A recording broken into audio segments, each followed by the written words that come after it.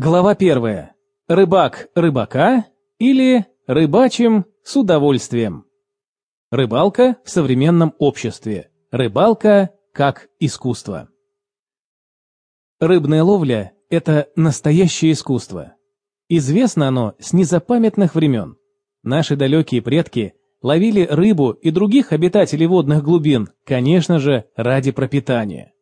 Прошли тысячелетия, и сегодня рыбалка является для ее фанатов скорее образом жизни, отдыхом, удовольствием. Ведь самая вкусная рыбка та, что была поймана собственными руками.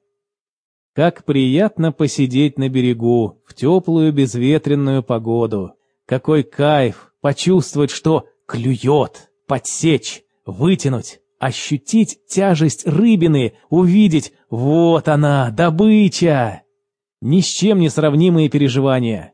А рыбалка в экстремальных условиях. Ветер, мороз, дождь, болотистая местность. Сколько адреналина и еще настоящая искренняя неподдельная гордость за свой честно заработанный улов.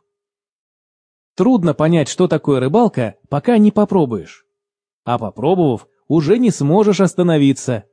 Стоит древнему охотничьему инстинкту пробудиться, и вот уже рыбак с нетерпением ждет следующей поездки на заветное озеро за самой редкой и крупной рыбой, за своей мечтой.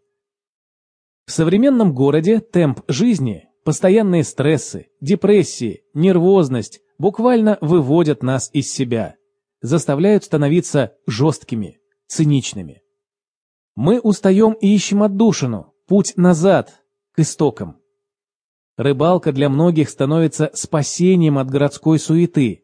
На природе у нас есть время остаться наедине с собой, в тишине, прислушаться к себе, поразмыслить. Если рядом друзья, можно весело провести время, расслабиться. Традиционно на рыбалке присутствуют алкогольные напитки, а вот закуску нужно сначала наловить. И сколько рецептов для приготовления рыбки на огне и в углях. А настоящая рыбацкая уха – да это просто рай на земле. У современного рыбака множество возможностей. Существует огромное количество разнообразных снастей, техник ловли, специальной одежды. Но во всем этом многообразии надо уметь разбираться. Необходимо овладеть основными приемами рыбалки в разные сезоны, а также освоить маленькие рыбацкие хитрости. Главный совет начинающему рыбаку – больше практикуйтесь. Не в каждой ситуации можно применять одну и ту же оснастку, для каждого случая свои техники и методы ловли.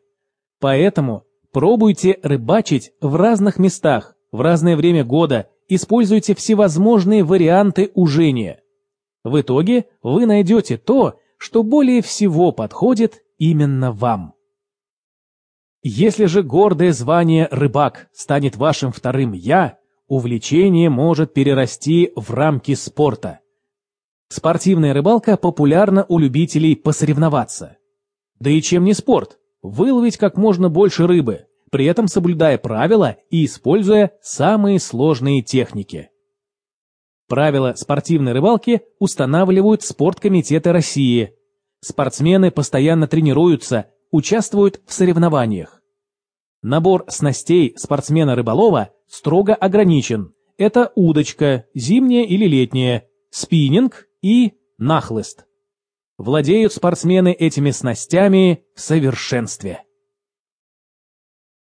Рыбалка морская и пресноводная.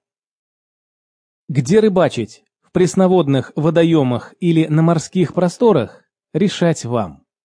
Конечно, отличия у этих двух видов рыбалки огромные. В море в основном охота идет на крупную рыбу – тунца, марлина, поэтому и рыболовные снасти тяжелее.